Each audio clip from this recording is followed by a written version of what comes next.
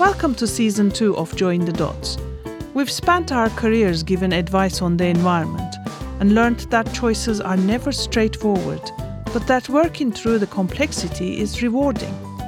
Here, in each episode, we meet someone new who deals with such complexity in a different way. You can find more information about this and other episodes on our website, jointhedotspodcast.com. And we'd love to hear from you on Instagram, Twitter, and Facebook.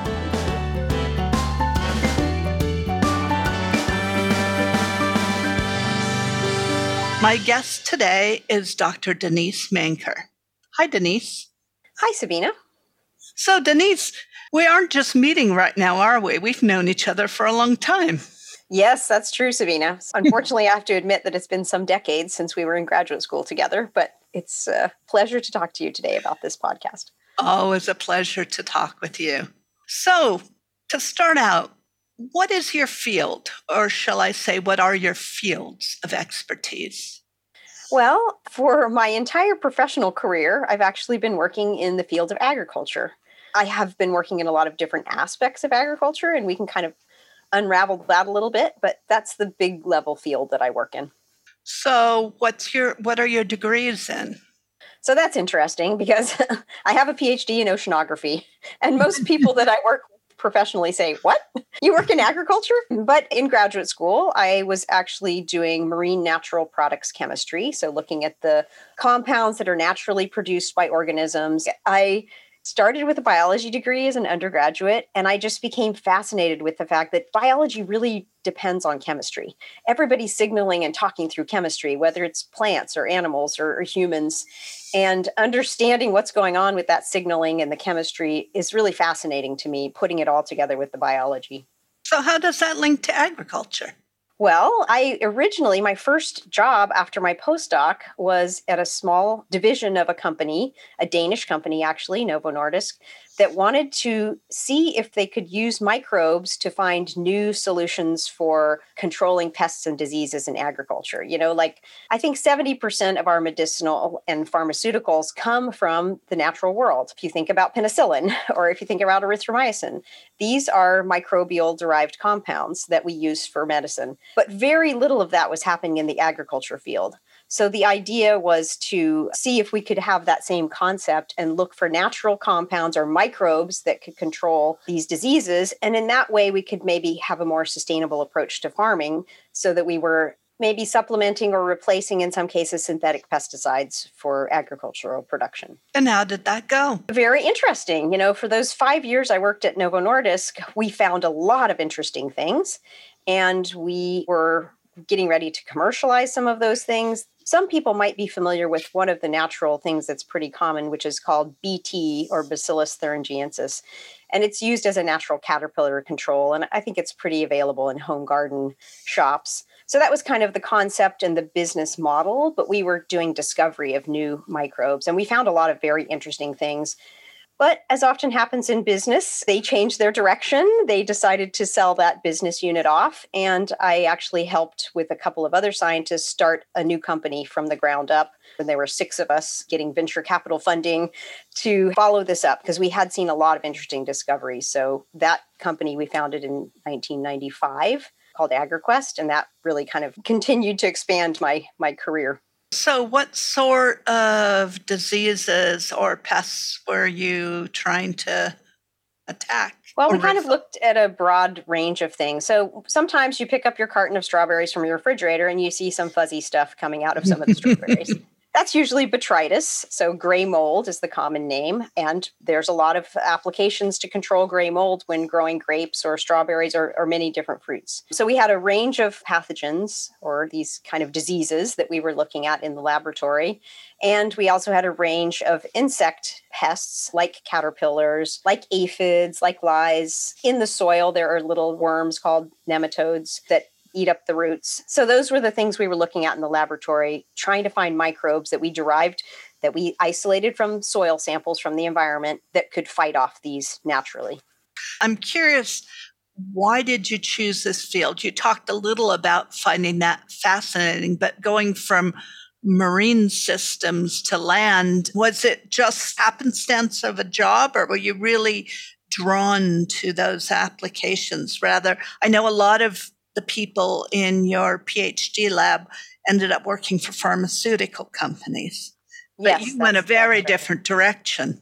Yeah, it was definitely what you said. It was the happenstance. I ended up following a spouse to an agricultural city, which is Davis, California. It has one of the top ag universities in the world.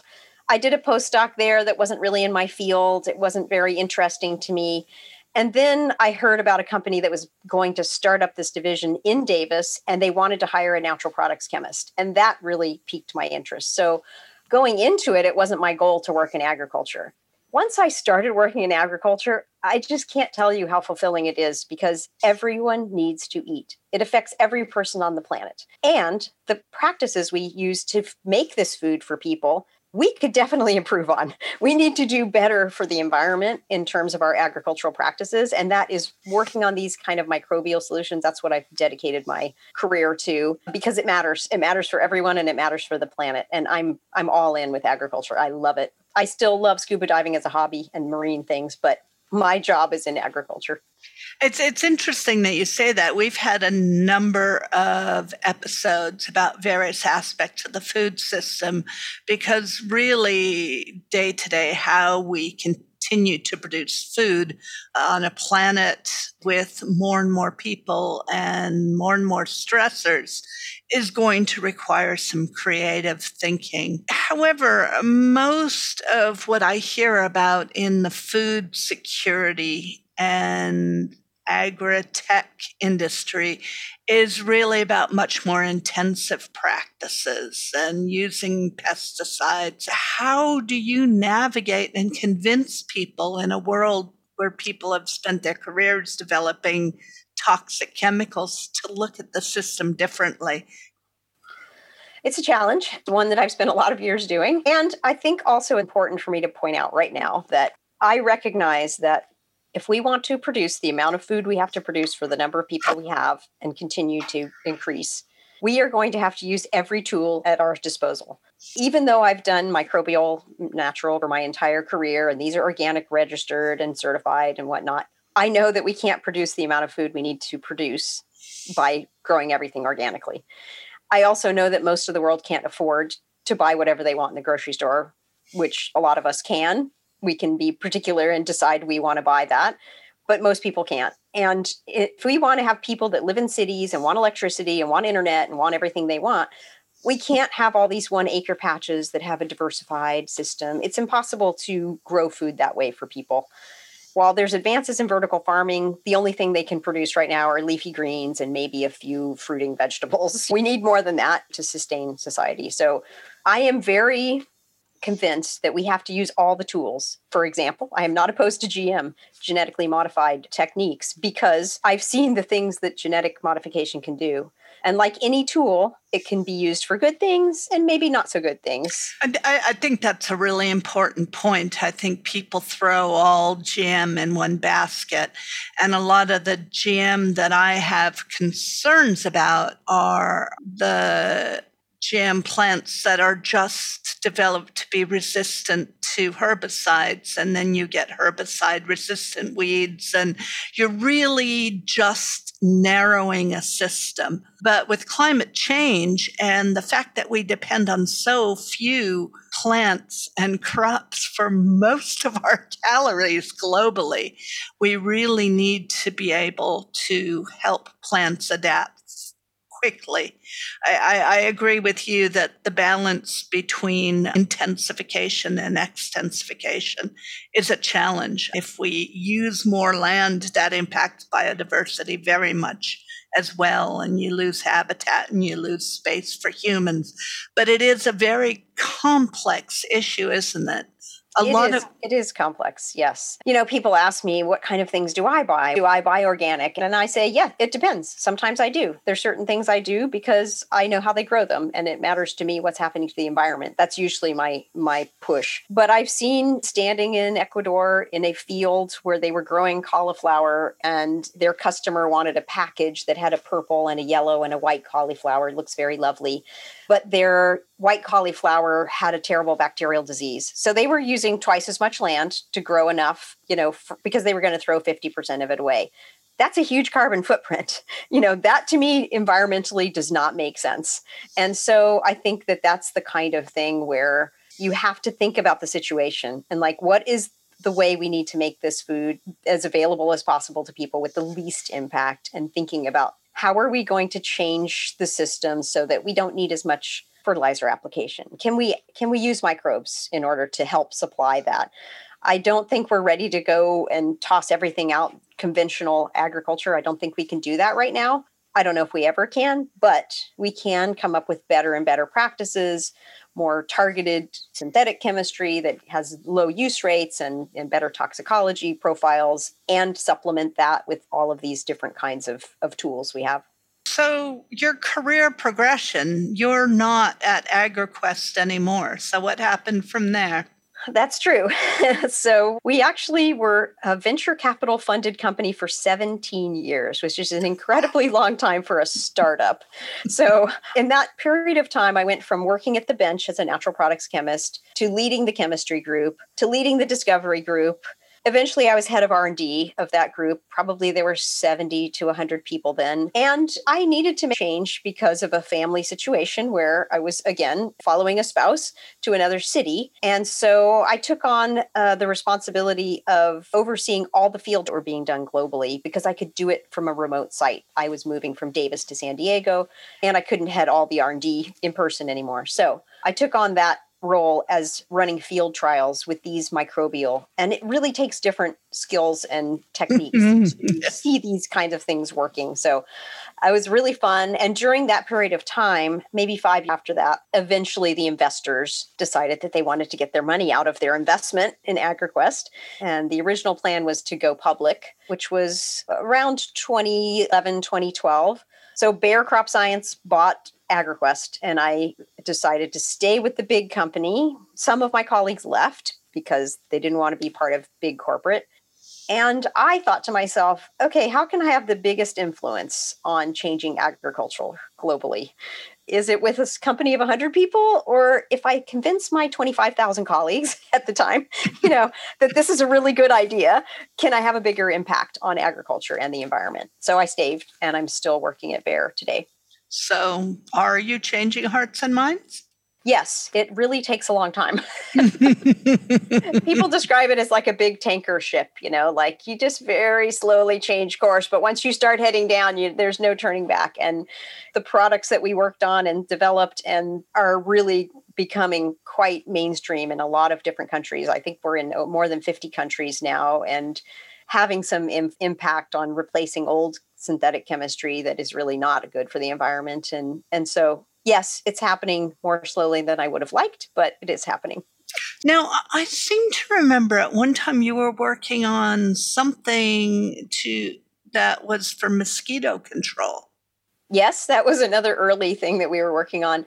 And that was sort of another serendipitous observation someone had. And it's kind of sounds crazy now, but it was somebody had reported, or in fact talked to our CEO, who was one of the people that helped start the company, and said to her that they were using emu oil, emu, large bird from Australia, on their knees and joints because they had heard it was an anti-inflammatory, and that they had noticed, and it was in like some southern state where there's a lot of mosquitoes, they had noticed they didn't get mosquito bites where they were applying this emu oil. So she came to the lab, Pam Marone, she was the name of the CEO, and she handed me the bottle of emu oil and said, work it out. What's going on here? So I started as a natural products chemist, looking at all these different components. And really, it was a mixture of things, which often happens in nature. And, we found some repellency. So we never ended up really finding a buyer. So it never really went further into anything. But it was an interesting observation. And we actually had cages of mosquitoes in the lab. And my boss, who was the CEO, who was also an entomologist, was like coating her hand in it and sticking her, like those remember those old ads and when we were kids, and then sticking her hand into the cage of mosquitoes. So yeah, I was not volunteering for that. I just did the chemistry. So. I was going to ask you what keeps you in it, but I can hear that in your voice. You love what you do. You've got a lot of passion for it. I like that. That is true. What's the most frustrating thing? I think the most frustrating thing is that things move slowly. And it's difficult to get people to change and to try new things. I would just say the amount of time it takes. When you're in a startup company, you can throw products out there before they're really optimized. And like I was doing this little slideshow put together for some colleagues for next week where I was looking at kind of the whole history of this product we developed. Because the first version we put out was not organic certified because of the inerts in the formulation. It was a ridiculous use rate, like 10 kilos per hectare or something like that. And we just commercialized it because we needed to. We needed to have products on the market. And now the version that we've improved over the years is like, half a kilo per hectare, 20 times, 20-fold, better use rate. And it's organic certified. Of course, we did that right away. And, so we could do that as a small company. But big companies won't do that. They want to have it all tied down, beautiful, perfect, because it costs a lot to go through registration. And they're going to do it in all these countries. So that's the trade-off. Interesting. So really what you're saying is the larger the company, the more risk aversion. Oh, yes. Now that's interesting because you'd think there would be at least a certain percentage of willingness for blue sky or innovation. And you do have that. You have groups, for example, we have like a whole venture capital arm of Bayer that funds these kinds of like synthetic biology and things that are really not in the core of what we do, but that could be important in the future of agriculture. So it's just that it's more compartmentalized. When you're in a small company, you do everything and you see everything. And it's not like that when you're in a huge company and dealing with all of these different license to operate kind of aspects and these kinds of issues. Bayer is a company that's been around for more than 150 years. And so reputation matters for them. So they don't want to have a lot of missteps. And that means they're really careful. Working for essentially big ag or agrochemistry, you're working in things like climate impact in agriculture and stuff. Do you ever find a resistance because of where you're speaking from? Oh, you mean and externally, like externally? Yes, externally. Oh, yes. Oh, yes. I've started getting more involved in sustainability because I think our microbial things are very applicable to sustainability. And Bayer has made some big sustainability commitments about reducing the environmental impact by 30%, reducing the greenhouse emissions by 30% on areas that they're working in by 2030. These are pretty big goals. So there's a lot of eyes on that. I was recently involved in this external sustainability council that talks to Bayer's sustainability group. There was a farmer and there's like different kinds of academics. And, they're really asking like, why are you doing synthetic chemistry anymore? Why aren't you just doing microbial chemistry? And me coming from this career of microbial chemistry, I had to say like, because I know that today we cannot feed people the number of people we need to feed with the money that they have in order to do that without synthetic chemistry. I wish it was true, but we can't. So there's this, pushback. And also, Bayer Crop Science bought Monsanto a few years ago. So that definitely comes with a lot of questions and a lot of pushback. It's interesting that in general, people trust scientists more highly than I've seen surveys. They trust them more than politicians, more than their religious leaders, more than big corporate, but they don't trust big corporate. So the individuals that are working at the company, they're all good. And it's true. Nobody's sitting around trying to be evil that I know of that's working in a company. But then when it becomes the big corporation, suddenly it has a different feel and character. Yeah. So it's interesting because, the journal I'm involved in, the Society of Environmental Toxicology and Chemistry, makes a big effort to have a tripartite involvement in everything they do. Government and regulators, industry and academia, and tries to balance. But you see that constant tension from reviews we get in papers we send out for review from the journal and everything we'll see this dialogue as if only corporate scientists had ethics problems. And having worked in all sectors, I mean, we all have our issues. I think one of the biggest things that we have to recognize and that I learned maybe not so long ago was that facts don't really matter to people, particularly today if you look around at what's going on. It's not about facts. Facts will not change people's behavior. What changes people's behavior is emotion and stories and helping people understand the perspective I have, spending years working in banana production, knowing that they are applying 60 or 70 fungicide applications by airplane every year to produce bananas for the world. And that's a crop that supports a lot of people's livelihoods. Everybody loves bananas, but it does take a lot of input. And there's only one variety we can ship around the world. And so we should be thinking a lot about, if we're going to think about changing and climate and things like that, thinking about what you eat, thinking about not wasting it. These are huge impacts people can have. And telling those stories coming from your experience is probably a lot more influential than just giving a table of data. I think we probably have needed as a community to do a lot better job of listening to people, because it's really listening to their fears and their concerns that helps us understand how we need to be presenting things better. I'm not talking about presenting data, but presenting stories about how this changes people's lives in this way, or this benefits society in this way, or some very concrete examples. And I think that's the kind of thing that we need to get back to. But also sometimes listen to those stories. Does that maybe sometimes make you rethink a product or an approach, where maybe what you think of as important is different than what the stakeholders are telling you is important?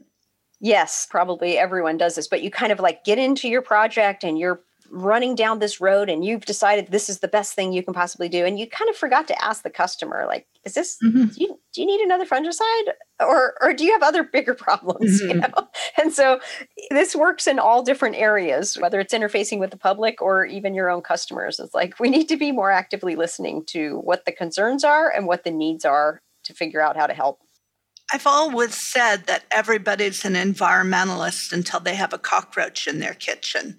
And often you see people being very indignant about pesticide levels if they can't control them, but still spraying their house and garden and everything. And it's an interesting dialogue to put in perspective those different choices and different uses of chemicals, that we want a certain lifestyle and chemicals that brought it to us. And so you have to think about what that means. It means uglier food or the occasional ants wandering in your kitchen, but it also means natural predators in your garden helping you and killing some of the pests that you want killed. So I would love sometime to explore with you more sort of these trade-offs in pest control, the risks and benefits of integrated pest management, both industrially, but also in our own homes, and how you balance those issues. I mean, do you bring some of your thoughts and lessons home and look at the way you grow your garden or maintain your household and think, what lessons or what framings do you bring to your own life? I think certainly, I definitely do. And I think I've been an environmentalist from an early age before I even got to Scripps Institution of Oceanography with you. I really think a lot about impact. And so I personally do not spray my house with insecticides. I take spiders, and if I don't want to see them in the house, I'll put them outside. I know they're doing a good job in my house. I do have a kid who's terrified of spiders. So that, and that's a kind of fundamental fear that you can't teach someone out of. That's just kind of ingrained. When I grow a garden, I try to do pest control in a very natural way. But as many people who do garden know, it's really tough. And you'll, often lose half of what you grow, or maybe all of it if you didn't put a net to keep the birds off or whatever it is. And that's the piece that you can't translate to agricultural production, because we cannot afford to lose half the crop because we didn't use a herbicide or whatever it is. So in my personal life, it's a lot easier to manage because I only have to weed a tiny little patch, by hand. I've put solar panels on 3 houses. I drive a hybrid car. I recycle like a nut. My family thinks I'm crazy because I'm digging through the trash, and my husband loves that. And one of the things I'm excited about is in California, a new law is going to go into effect where you cannot throw green waste into the landfill, because a huge amount of methane is coming out of our landfills because we throw away table scraps. And so they've started like citywide composting, and it's going to be a law now. Restaurants can't throw food into the trash. So those are the kinds of things that I do at home. I don't really like to proselytize. I want everybody to just pick something, just do something that you think will make a difference and do that. And maybe you do a little bit of example setting and see how your kids pick up on it. And that's really the best we can do. I think that's a really good point. You change what you can. You live by example. Our companies can't survive unless we make these changes towards this, because if we don't have farmers growing things, we don't have our business, so they need to survive. And so I would just encourage people to consider this as a field, whatever area interests them. So thank you very much for your time. And a lot of fun. Thanks a lot, Sabina. Thank you. I hope we can have you back and have a deep dive on one of these many topics. I'd be delighted to join you. Excellent. Thank you for listening. Thank you to the rest of the team, Neil McEwen and Anna Gunn. You can find more information about this and other episodes on our website, jointhedotspodcast.com. And we'd love to hear from you on Instagram, Twitter, and Facebook.